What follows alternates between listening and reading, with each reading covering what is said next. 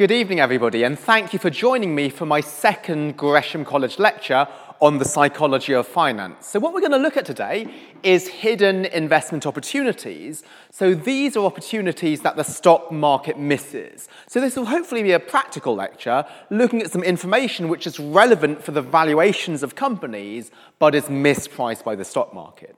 And this follows on from last time's lecture, which was on the psychology of finance. So what we looked at last time was that the stock market is not driven by fundamentals and rationality, it's driven by emotion. So people overreact to certain bits of information, and they underreact to other bits of information. And while you might think that was interesting, you might think it's also a bit confusing, because last time if we say that the stock market overreacts to some things, but underreacts to other things, then, well, how do we know what it's overreacting to or underreacting to? If there's a particular piece of information, how do we know there'll be an overreaction or an underreaction? But what we're going to look at today is the fact that both overreaction and underreaction have the same common source. And actually, that common source is underreaction. So paradoxically, underreaction is the cause of overreaction. Well, how can that be? Well, let me give you an example. So there's two different bits of information that you can have. Right? There's what I call salient information, which is very easily observable information, and non-salient information, which is information which is difficult to observe. So let's say a salient information is how much profit a company has made at the end of the year. Something which is non-salient is how well the employees are being treated or corporate culture. Now, if indeed the market underreacts to non-salient information, like corporate culture, because it's really hard for outside investors to assess how nice it is to work for a company, then in fact it might overreact to salient information such as profits. Because one way that you can increase profits is just by spending less money on your employees, not just in terms of wages, but in terms of training and working conditions.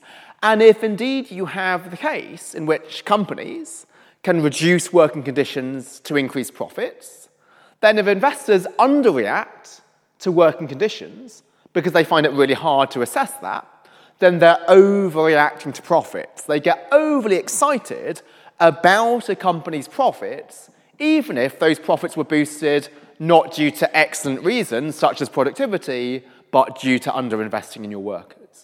And so that's going to be the theme that we're going to look at today, is it's going to be both overreaction and underreaction, but with a common source, we're going to look at the market overreacting to salient, noticeable information and underreacting to difficult to understand information. And so let me now take you to one of the most important studies in this field, which is what's called the accrual anomaly. Well, I think a good place to start is to explain what I mean by an accrual. I'm sorry for those of you who already know this, I'd like to get just everybody on the same page. And like with most things, it's best explained not with theory or equations, but with an example. So let's say you're a lawyer, and you've done 1 hour of work for your clients for £200, so very affordable lawyer, right? But you don't bill your client for every single hour worked, right? You'd be spending all your time sending invoices. So maybe you'll bill your client after you've worked for 50 hours. So, after you've done 1 hour of work, you're not receiving anything because you're not going to bill them until the end of 50 hours. But you've still earned some money, right? Because even though you haven't received cash, you've still earned £200 because you've done the work, you're going to be paid for it at some point in the future. So your profit is greater than zero. However, the profit might not be as high as £200. Why? Well, you've earned £200, but sometimes clients will push back and they might not pay the lawyer her entire bill because they might say, well, she did some work which was not actually strictly necessary. And unfortunately, as we see in the pandemic, sometimes clients go bankrupt and they might not be able to pay the bill. So there is actually quite a lot of discretion as to how much to record on her profit and loss account as how much profit she's made.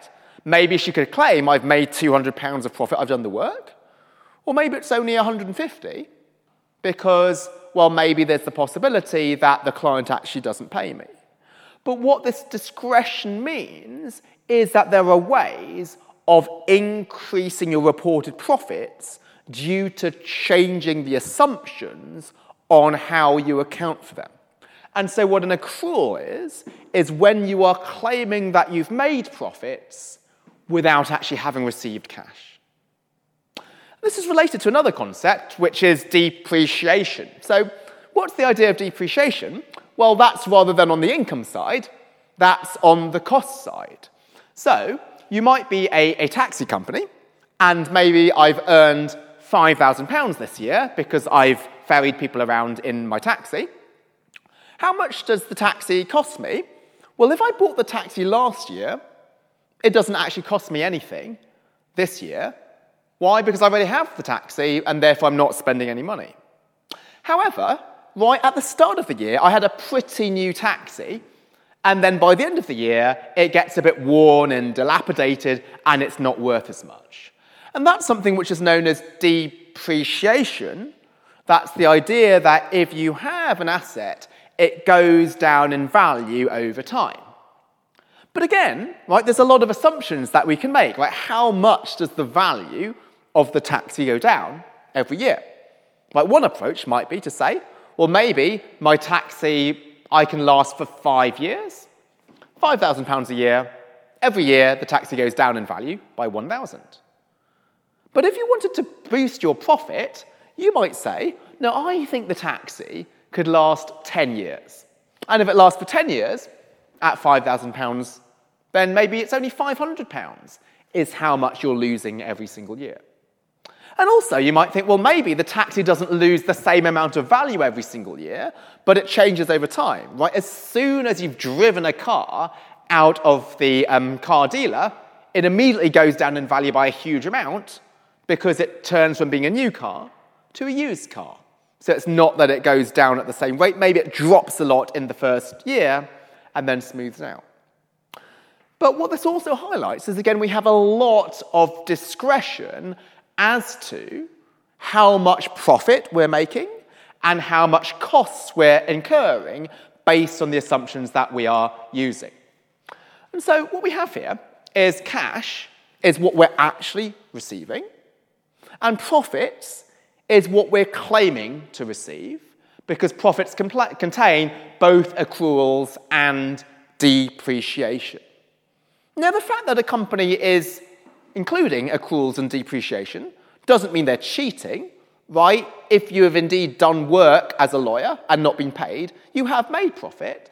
But all this is saying that sometimes you could manipulate the accruals in order to claim profit when you haven't actually earned anything. And this is the subject to a really famous study on the topic of today, which is hidden investment opportunities.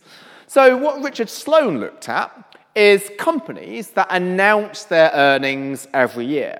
Now, when a company announces the earnings, right, we know that the company made £100 million, but they don't really announce how much of that £100 million was due to cash, right, hard, unambiguous profit, and how much was due to accruals, which is the claim to profit. And because when we read the newspaper, it only tells us about the total of 100, that is really salient. Now, it's indeed true that if you wanted to, you could delve into the annual report and the profit and loss statement and look at how much of that was accruals, but many people don't have time to do that. It's not as salient. So this means that people overreact to companies with high profits if those profits are due to accruals. And so what the study found was that companies that had high profits due to accruals, the future stock returns were negative. And the interpretation here is that at least some of the profits that they were claiming were not true profits, but were profits that they were claiming to have due to changing the accounting assumptions. And then even more interestingly, what they then did is they looked at, well, what Richard Sloan did was he looked at, well, when did those future stock returns manifest?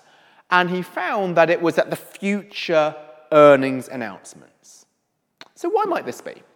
So let's say you've generated profits through earning cash, through selling goods. That is pretty likely to be recurring, right? So if I have customers, they're probably going to buy stuff from me, not just this year, but next year and so forth. So if it's through cash, right, I'm going to keep getting this every year. But if I've made high profits 1 year because I've just changed my accounting assumptions, that's something which is not going to recur. I can't keep changing my assumptions every single year. And so that's why in the future, right, companies that generated high earnings in 1 year due to changing their accounting assumptions, they typically had low earnings in the future. Why? This was not something that they were able to repeat. Okay, so what the bottom line is here is that the market is underreacting to accruals, right, how much profit was due to assumptions, because they weren't salient. And then, remember, the flip side to underreaction is you're overreacting to something else, and what they're overreacting to is profits, not figuring out where those profits came from. And what's really interesting here is that we can take that last point, and this opens up a whole Pandora's box of really interesting studies. If we recognize that the market overreacts to profits, they take them at face value without figuring out where they came from, well, there's lots of other tricks that CEOs can make in order to boost their profits, not just accruals. And one of them is indeed, well, you could change your investments. So what this study looks at is companies that increase their earnings, not just due to accruals, but cutting research and development and cutting advertising.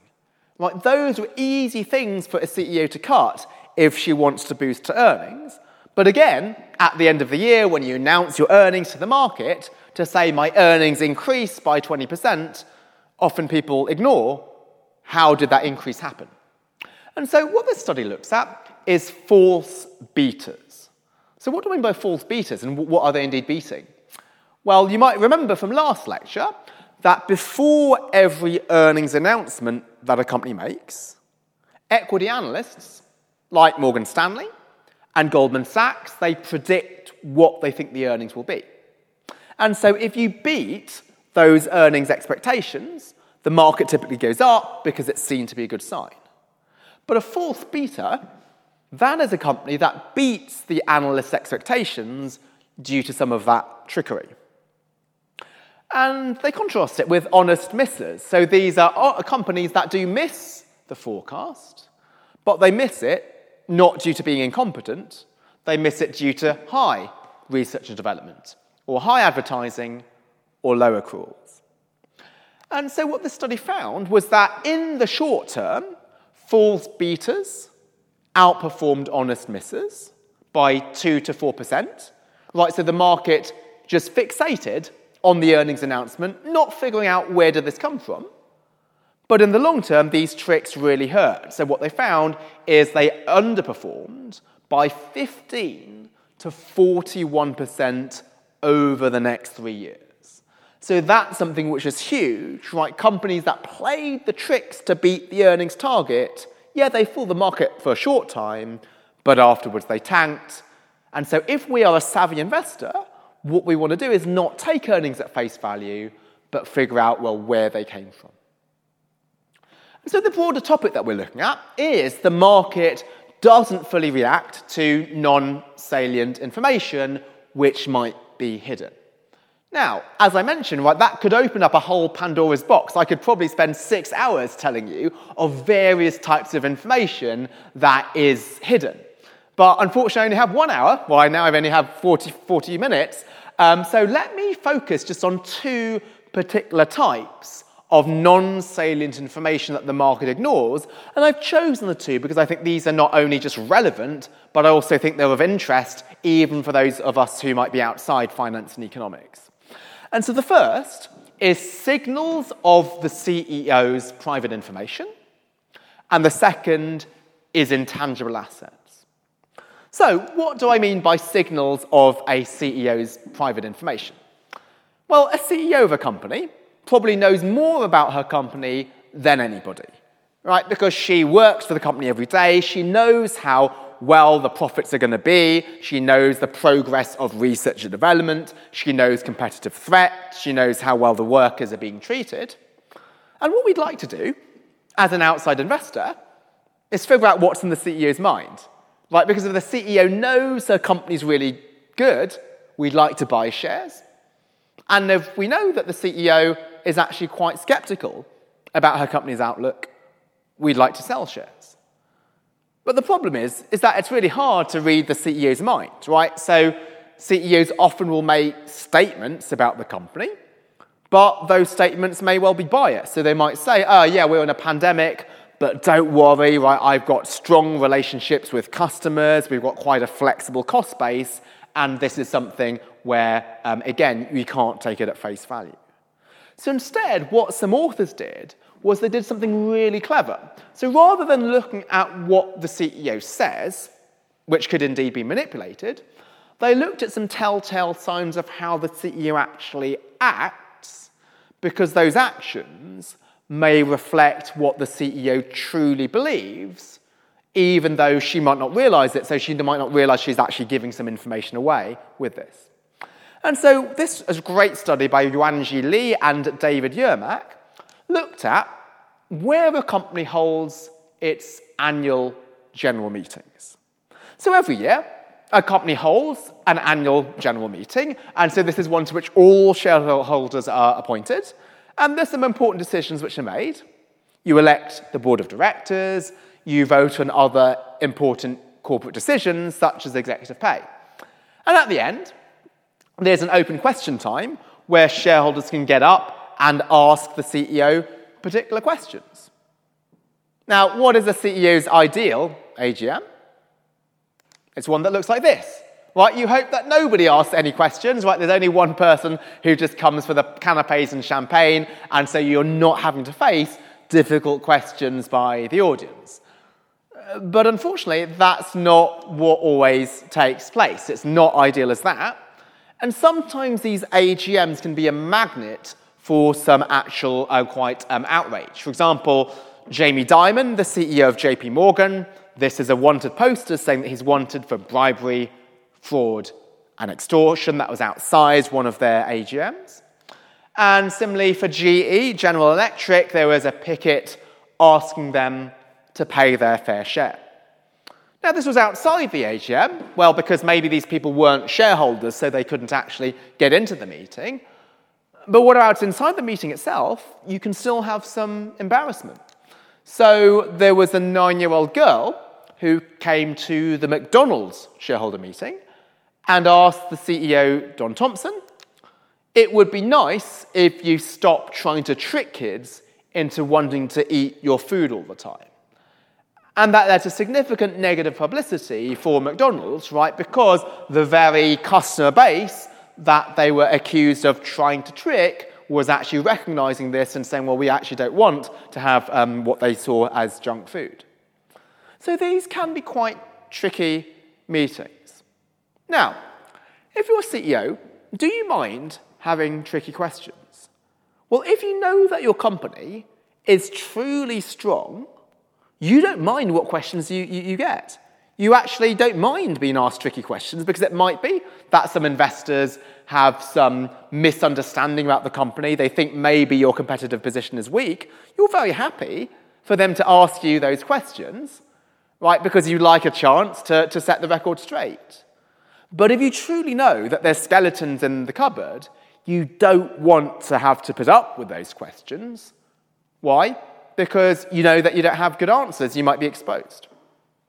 Now, if you're a CEO and you don't want those questions, how do you get around it? Because you have to hold the annual general meeting. It's something that happens by law. Well, here's the cunning thing. You could choose to locate it in as inconvenient a location as possible. So, here's an example. Lockheed Martin, right? So this is a letter. Dear fellow stockholders, on behalf of the board, we would like to invite you to attend our annual meeting. We'd like you to attend so much that even though we're headquartered in Bethesda, Maryland, we're going to hold it in Huntsville, Alabama. So if you also are based in Bethesda, you're going to have to drive 598 miles just to come to my meeting and ask me some questions. Now, that's clearly costly for the CEO. He or she would rather have the meeting close to the headquarters. So the only way that he's going to be willing to bear the cost of going 600 miles for the meeting is if he's worried about some questions from some shareholders. And so this is really clever. So we can use this as a sign of the CEO having some negative information. And so this is something which is non-salient, right? Even for the biggest companies in the world, like Facebook and Apple, we know who the CEO is, but we don't know where the shareholder meeting is. Now, you might think this example here of 600 miles away, that seems pretty outrageous, but it's actually not the worst thing, right? So let's look at this company, TRW Automotive, right? So they are based in Detroit, Michigan. Where do you think they held their meeting? Well, if it was New York, probably not too bad because at least you can fly there. If it was, let's say, California, if it's Los Angeles, yeah, it's far, but you could fly. But they chose to hold it here. Right? You could not get more south than this. They chose to hold it in McAllen, Texas, which is the southernmost tip of the continental United States. Right? So in order to get there, you'd have to fly to Houston, which is the nearest airport, and then drive for another 400 miles, right? Because then there's no airport close to McAllen, Texas. So again, why would the CEO want to do this? It might be because he's worried about being asked some certain questions. And it might be that you don't just hold a meeting in a strange location, in a far location. You might just hold it in an unusual location. So here is an example of KeyCorp, located in Cleveland. Where do they hold their meeting? Every year in Cleveland. Except for 1 year, they chose to hold it in Portland, Maine, in an art museum. So why in that year did they want to escape from Cleveland? Well, maybe there's particular issues. And all of these places are when you're in the United States, but there was a company that chose to hold its meeting in Lahore, Pakistan, during the time of terrorist threat. So if you were a shareholder and you really wanted to ask questions, you had to put your personal safety at risk in order to do that. Okay, so everything I said might sound sort of funny and it seems cunning and devious, but let's look at the serious stuff, which is, well, what does it actually mean for the company's future performance? So if we have these exceptional meetings, those are the one-time deviations from Cleveland to Portland. Right, what they found was that the average shareholder returns over the next year was minus 11.7%. So that is massive. That is a sign of a significant amount of future underperformance. Remote meetings was about minus 7% over the next year. And also the further you are from headquarters or the further you were from a major airport, that also leads to significant negative returns. And then we can drill down a little bit more and ask, well, when are those negative returns particularly arising? And again, goes back to the idea of looking at future earnings announcements. Right? Because on average, when a company announces its earnings, the stock price goes up by about 0.4%, because as mentioned earlier, companies do tricks in order to just beat the earnings announcements. However, if these were companies that had held an exceptional meeting, those are the one-time deviations, right? They suffered a loss of 2.24%. So the idea here is that if a company holds its meeting in a remote location, it's got skeletons in the cupboard, and then later on, it later announces weak earnings that are lower than what the market predicted. And so what this means is that we can use things such as the location of the meeting to try to figure out the CEO's true beliefs about their company. Okay, so again, this was a paper by Yuanji Li and David Yermak, and a big thank you to Professor David Yermak of NYU Stern for providing me with some of these graphics. But the location of meetings is not the only way in which CEOs can be devious. Well, here's another thing that you can do. So in addition to the physical meeting, as I mentioned, well, every quarter, companies in the United States will announce their earnings. And those earnings announcements are often accompanied by earnings calls, where investors and equity analysts, like the Morgan Stanleys and the Goldman Sachses, can call in to listen to the CEO who explains the earnings. So they might say, the earnings went up because of high profits and low costs. However, we were worried about conditions in Europe, and so that's why they didn't go up by as much as we would hoped. But they also will ask some questions at the end. Now, the important thing here is that it's the CEO's choice on who to ask in terms of the questions. So if you want to ask a question, you indicate this, but the CEO doesn't need to call on you. Right, she can call on whoever she wants. And the interesting thing is with these analysts, like Goldman Sachs and Morgan Stanley, you know who is positive and you know who is negative. Why? Because these analysts write reports and they will say, well, I think GE is a buy. And then another analyst might have written a report saying, I think GE is a sell. So who do you want to call on if you're the CEO? Well, if you know that your company is truly robust, you might actually prefer to call on the negative analyst. Right? You'd like to give him an opportunity to ask his question, and then you could address his issues, and then maybe next time he will say you're a buy rather than a sell. There's no benefit in answering the questions of somebody who's already positive because he's already positive. However, what was found was that there were some companies that strategically called on the optimistic analysts. So what they had was the list of all the analysts who had dialed into the call, who they could have called on, and then they found that the ones who selectively called on the optimistic analysts, those are companies that underperform the market by a massive amount.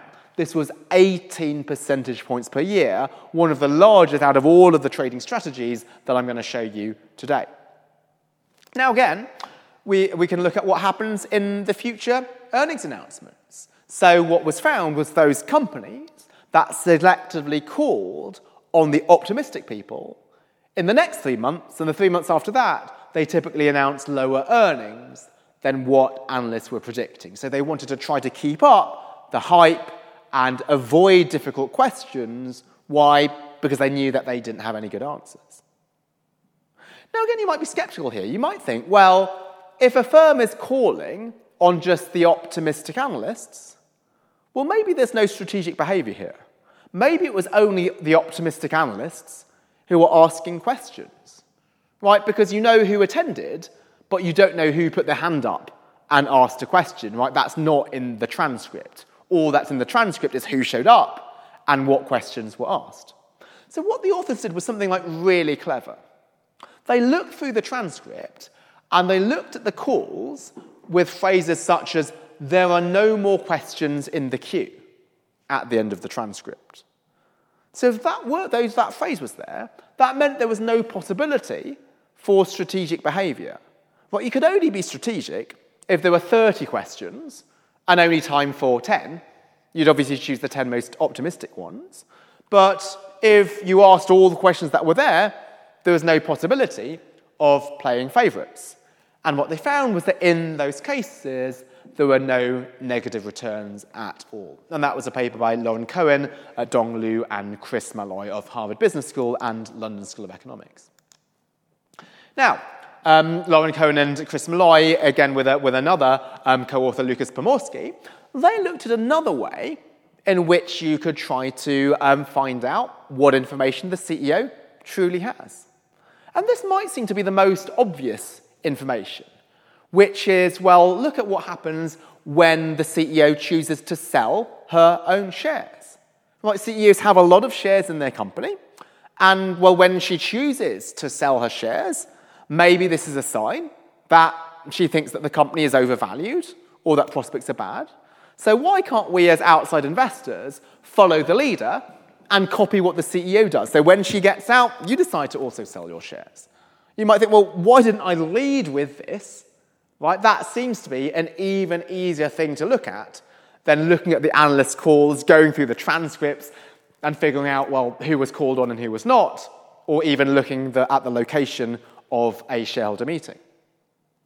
Well, the reason why I didn't start with this even though it might seem so obvious, is that it just doesn't work, right? So if you were just to sell your shares after the CEO sells her shares, you earn some returns, but it's really small. It's not like the large figures that I showed you over the last couple of studies. But what these authors did was something clever. Well, they realized, when CEOs sell, they might sell for two reasons. Sometimes they might just sell for innocent reasons. They might sell just because they need to finance their children's education, or maybe they want to buy a house, or just for general living expenses. And so what they realized was that there were two types of sales. One of these sales were routine. So it might be that every February, the CEO just chooses to cash out some equity, maybe because she does her planning every February, maybe that's when her birthday is or something. Or maybe that's when her equity is given, or maybe that's when pay is negotiated. But then there's other times where you might sell in a particular month when you don't normally sell. And so what they did is they broke down the trades into what they said routine trades, where you're selling in the same month every year, and opportunistic trades, and those were like out-of-cycle trades. So you don't normally sell in a particular month, but you do this suddenly. So what they found was something really clever and interesting, right? So if you were to mimic the routine trades, so sell when the CEO sells, you actually lose money, right? You're losing 2.4% per year because you're trading on a false signal. Right, that CEO selling isn't a sign that the company's going to do badly because the CEO just sells in that same month and every year anyway.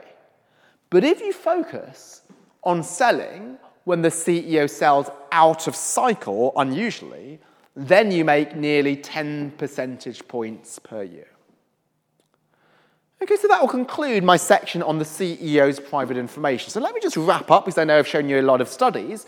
Right, so CEOs know more about their company than anybody else knows.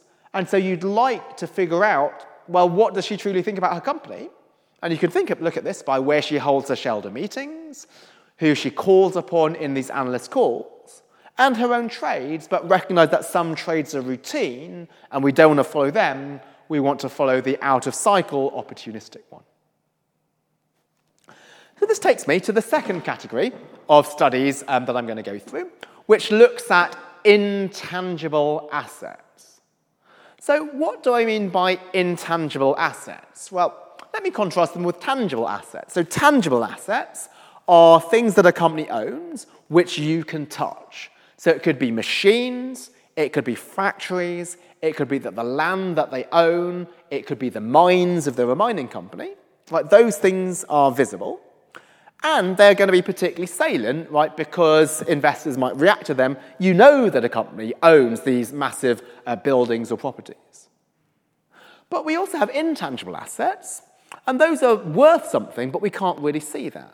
So if indeed we have a really loyal employee base where workers are extremely vibrant and innovative, and they're willing to go above and beyond the call of duty rather than just doing what is in the contract, that is clearly an asset, right? Because if a company has a skilled and motivated workforce, that's going to increase its profitability and success. But we often can't see it. And then going back to the very first example that I mentioned today, right, if you've got satisfied employees, that is often less visible than something like profits. And so, because these things are not so visible, it may well be that the market ignores them. So let's take one type of asset, which is investment. So there's two categories, broadly speaking, of investment. One of them is investment in tangible assets, called capital expenditure. And so that's when I buy a machine or a factory. And other types of investment is research and development. So it might be that as a company, we're trying to research a new coronavirus cure. And it's really difficult for outsiders to figure out, how well your research efforts are going, right? Because until you've actually produced a potential prototype for a vaccine or whatever, you can't really see this. And so because this is something that people can't really notice, then maybe the market underreacts to companies that are spending a lot on research and development. So there was an early study in 2001 which looked at a really simple trading strategy, which is if we buy companies which have high research and development compared to their market value, and sell companies which have low research and development, we beat the market by 6.1% per year. So why is this? Well, if a company is spending a lot on research, it reduces its profits. And as we've established, the market focuses too much on profits. And the company hasn't got anything to show for it, right? If your profits are low because you've got massive buildings, right, indeed people can say, that's why, indeed, they don't have that high cash flow. But if your profits are low because you've spent money on research, well, people don't realise this. They might think, well, your profits are low just because you're an incompetent manager. And so because the market undervalues research, that's why you can make 6% per year. But that was 20 years ago. And you might think, well, hasn't the market got more sophisticated since then? Right? Now we recognise that actually companies do spend a lot of money on research, particularly in 2020. This is one of the biggest expenditures that some companies have. So it clearly can't be the case that you can just think that the market completely ignores research expenditure. So this study, which came out 12 years later, was more sophisticated than that. Right, so they didn't just look at the level of research and development, because that's something now the market is cottoning onto, but they looked at, well, how well you're spending. Because there's some companies that spend it really well, they get loads of results out of quite little, and there's others that are wasteful. And what turns out is that your ability to engage in R&D is something persistent. So if a company 5 years ago spent a little bit on R&D and got lots of bang for buck, it still gets lots of bang for buck this year. So it's not that spending on research is just like a coin flip. It's not that some years you get lucky and some years you don't. It's a skill. Right, so there's some companies which are really skilled at identifying the best research opportunities. And there's some companies which are really bad and just throw good money after bad and spend money in a very indisciplined way. So what these researchers found was, yes, there is indeed a way of figuring out how skilled a company is in investing, because you can look at their past record. But they said, well, the market ignores that because the market only looks at the level of spending and not the actual quality. So what they did is they took two firms that spend exactly the same level in research and development. So it's not like the first study, where you looked at some companies which spent a lot and some that spent a little. Here, both companies spent exactly the same. But if you take one company with a great track record of spending and another company with a poor track record of spending, and you bought the one with a good track record and you sold the one with a bad record, you earned 11% per year. So this is really interesting. And what's the interpretation? What are we learning from this? Is, now the market is recognizing, let's look at the amount of expenditure that a company makes on research and development. So the market is recognizing that, but they're not focusing on the quality of that expenditure, whether you have in the past managed to generate something with your research. And just stepping away from this into sort of some broader debate. Right now we have this debate as to whether companies are short-termists and whether they spend a lot on research. But the newspapers and politicians, all they look at is the level of spending. They're saying, well, this company's not investing a lot, but that is not a valid criticism sometimes, because there's some companies which don't invest much, but they get lots out of that expenditure.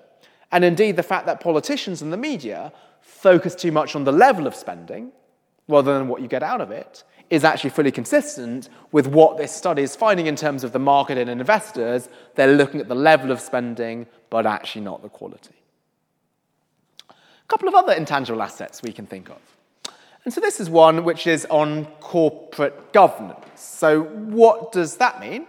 Well, this means how well a CEO is performing in terms of acting in the interests of shareholders. So there are some CEOs who can just spend the company's money for their own benefit. They could overpay themselves. They could engage in massive acquisitions. They could just not rein in expenditure and just not be disciplined generally. Now, there's various things that companies can put in place in order to prevent the CEO from doing that, right? So what we can have is lots of allow investors to come in and take over the company or to kick out the CEO if indeed he's misbehaving. But companies can react to that, and companies can say, well, let me put in a golden parachute. So what does that mean? It means that if investors were to kick out the CEO, he would get a huge amount of severance pay and redundancy.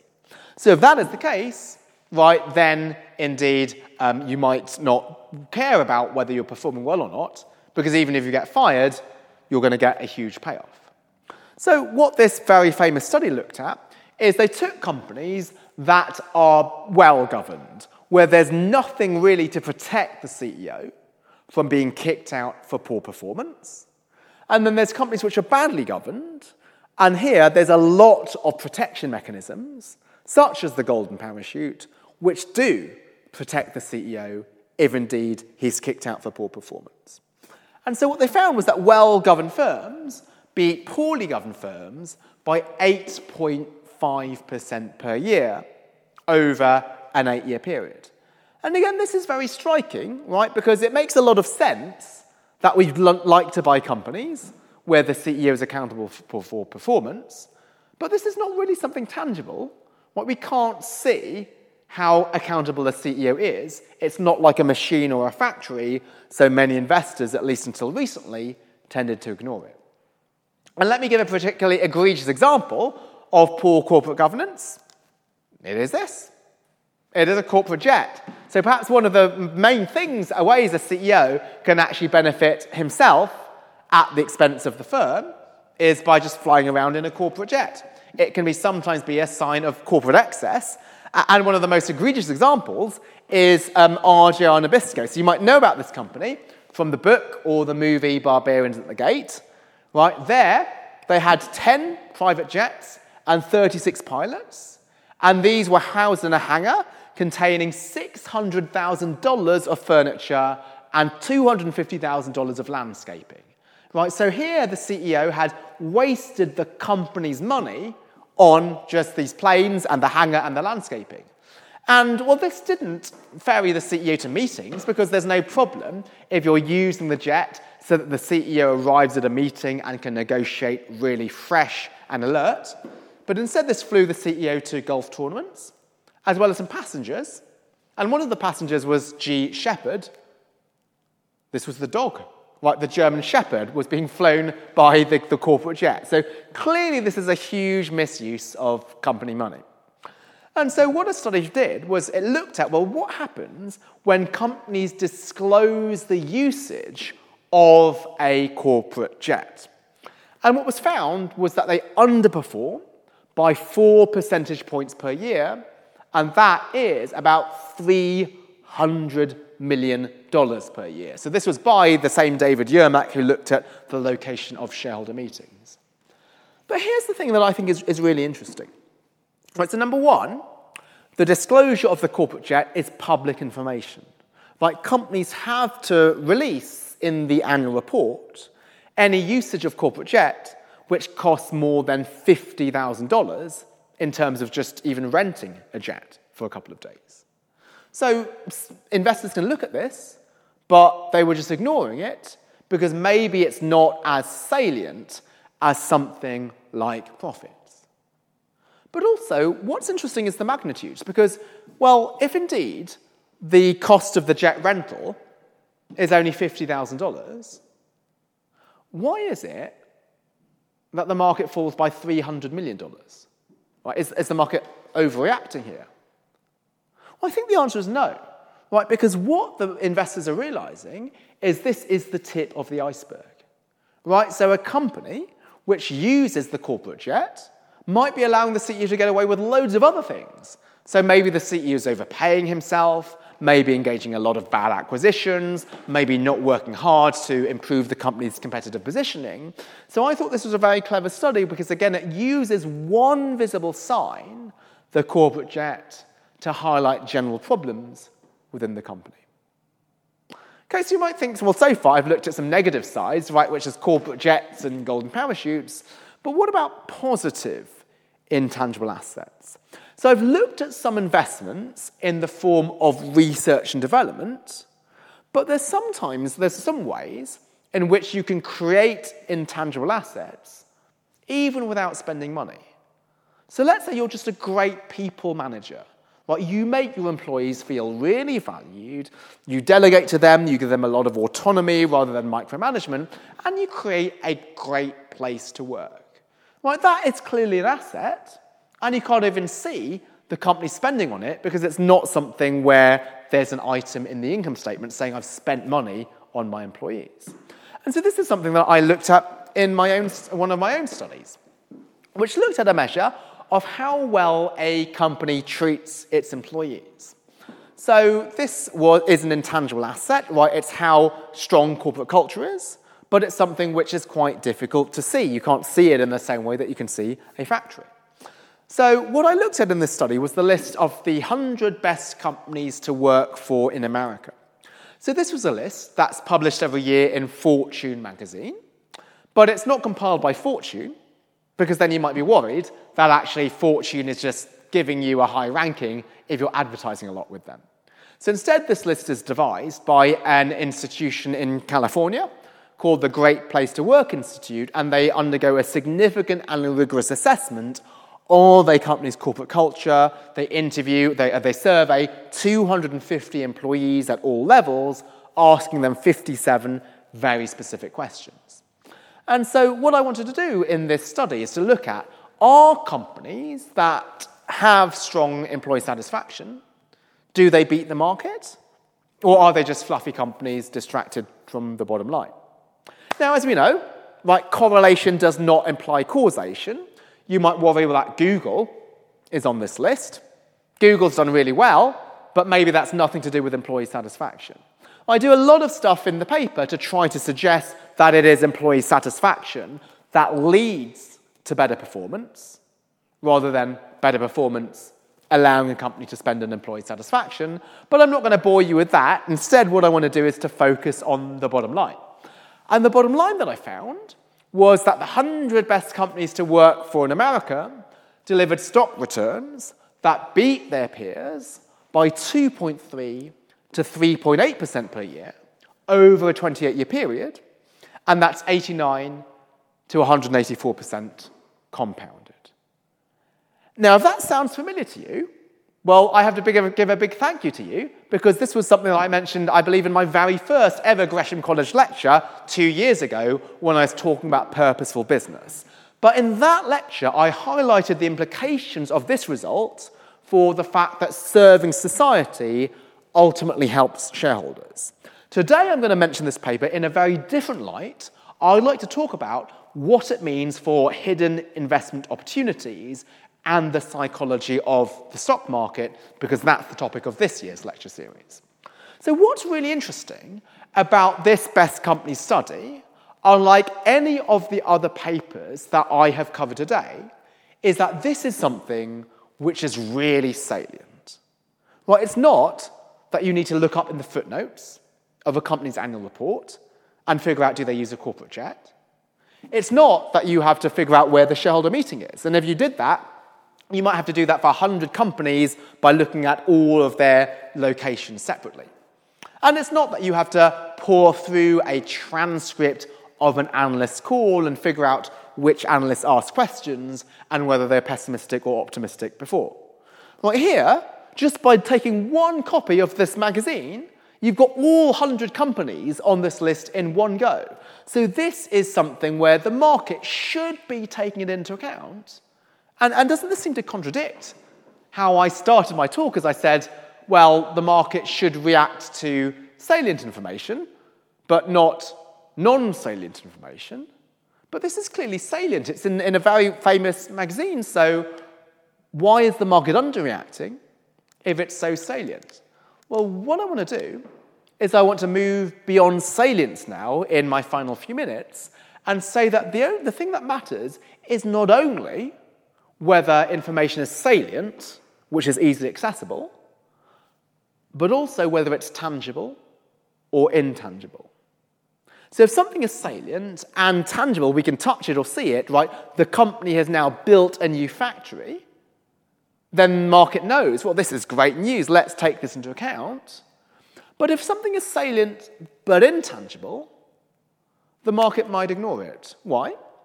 Well, it's hard to assess. What do I mean by that?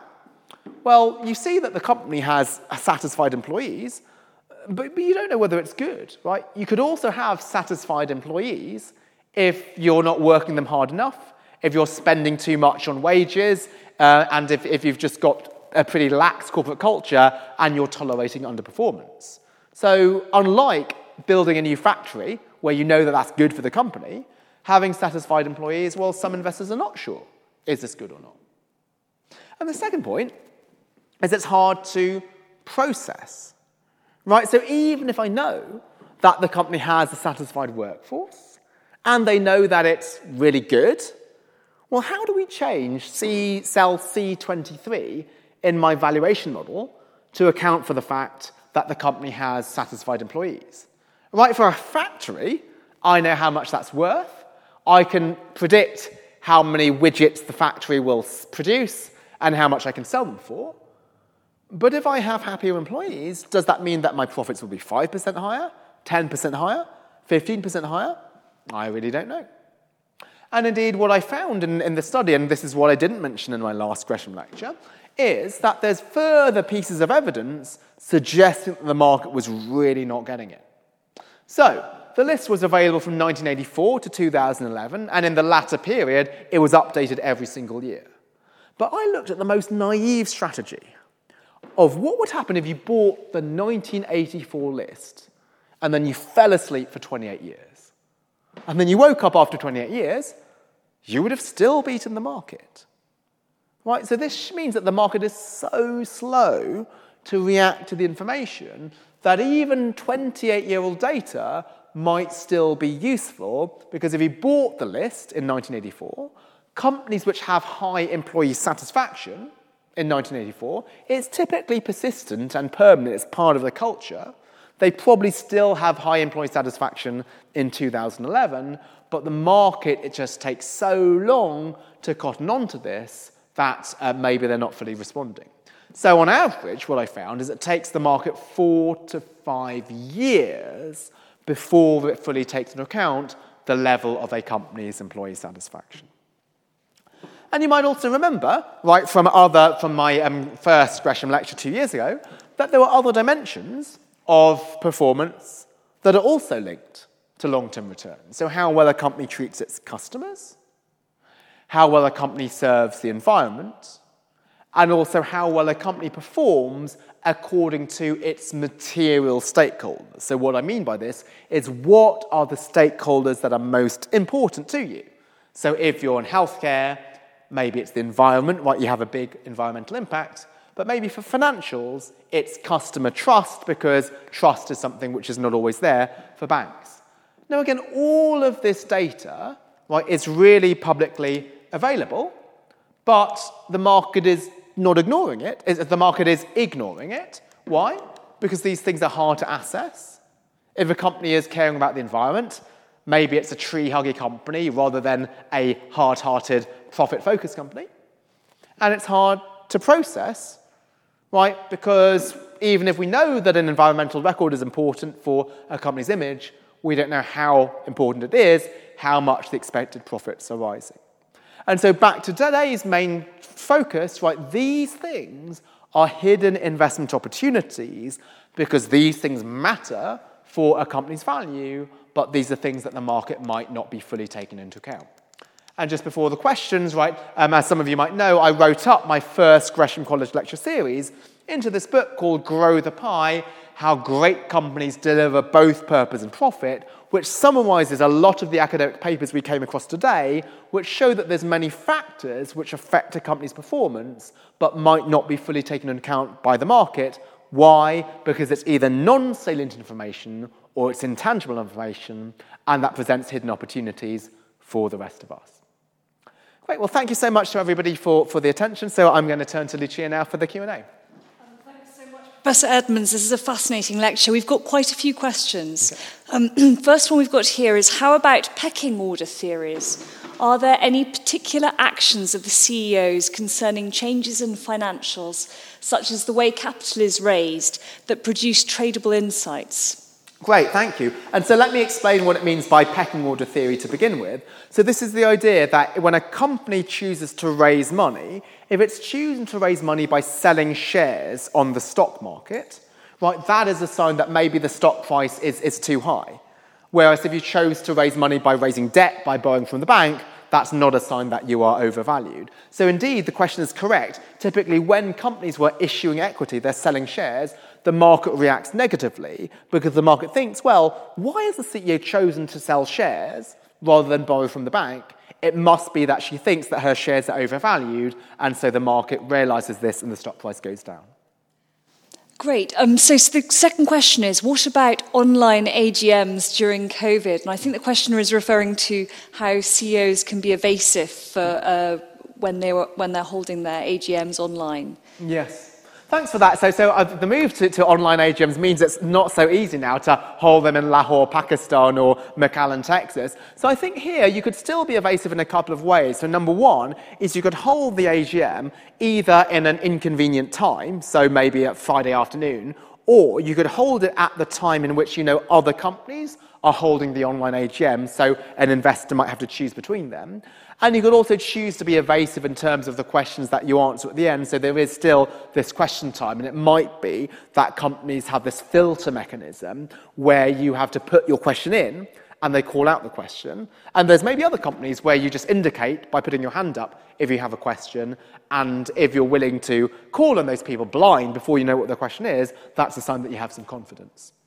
The questioner here asks, how can you determine if the CEO is selling her shares? Yeah, so what they have to do is they need to report this in a filing. So in the United States, where a lot of this data is, it's known as Form 4. So because CEOs are insiders, right, that you need to make sure that their sales are transparent so that any information is gone to the market. So there are these Form 4 filings, which is what those studies were based on in order to figure out when the CEO has sold.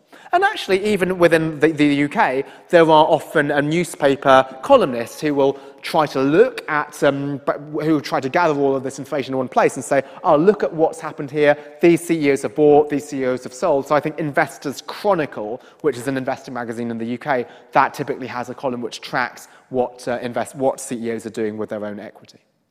And this is a bit of a cheeky question, but I'll ask you and you can choose whether or not to answer. It says, how much has the lecturer made from them is the key question. Yeah, so, well, one of them I can say is my study on employee satisfaction. Right, this is something which an actual fund is put into practice. So this is known as the Parnassus Endeavour Fund. So it used to be known as the Parnassus Workplace Fund, which is something which invests in companies with strong workplaces. They only just changed the name because they added some fossil fuel exclusions to that. But that I've been an investor in since 2007. I'm not going to tell you how much money I've made, but you can look at what the performance of that fund has been over the last 13 years. Indeed, Morningstar did a study of funds in 2016, and they found that this fund was the best performing out of all funds, not only over the past 1 year, but over the past 1, 2, 5, and 10 years. So I think that's important because sometimes you don't want to go to a restaurant or where the chef doesn't eat his or her own cooking, but here this was something which was related to my research, and because I truly believe in the study, here this is the main investment that I have is in that fund.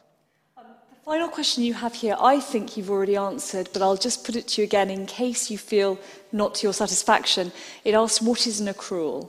Okay, absolutely. So an accrual is when you are claiming that you've made profits, but those profits are not backed up by cash. So normally, profits and cash are the same thing. Right, so if you go to the shop, you buy a newspaper, you give some money, and so they've got cash, and they've also made a profit. But sometimes you can have made money even if you haven't yet received cash. So if I do some work, let's say I'm a lawyer and I do some work for you, if I've done that work and not yet billed you, I've still made some money because I've done the work and I'm owed some money at the end. Now, what the accrual is, well, how much money do I claim to have made? So if I've done 1 hour of work and I've earned £200 per hour, I could claim I've made £200, I've not billed you, but I've got the right to bill you later.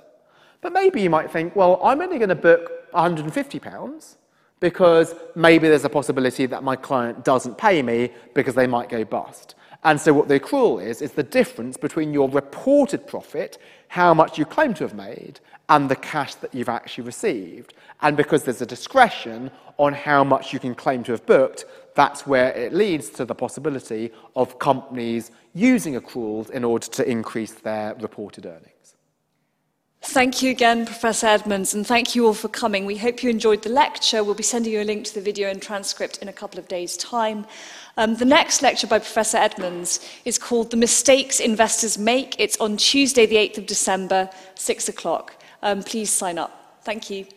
Thank you very much again to everybody for tuning in. I look forward to seeing some of you in December for The Mistakes Investors Make. We're going to look further in terms of investor psychology, and this is going to look at common mistakes investors make that you might be making in your portfolio. I know that I do myself sometimes, and look at how we can address this. And so again, hopefully this is something practically useful in terms of our own financial security and savings.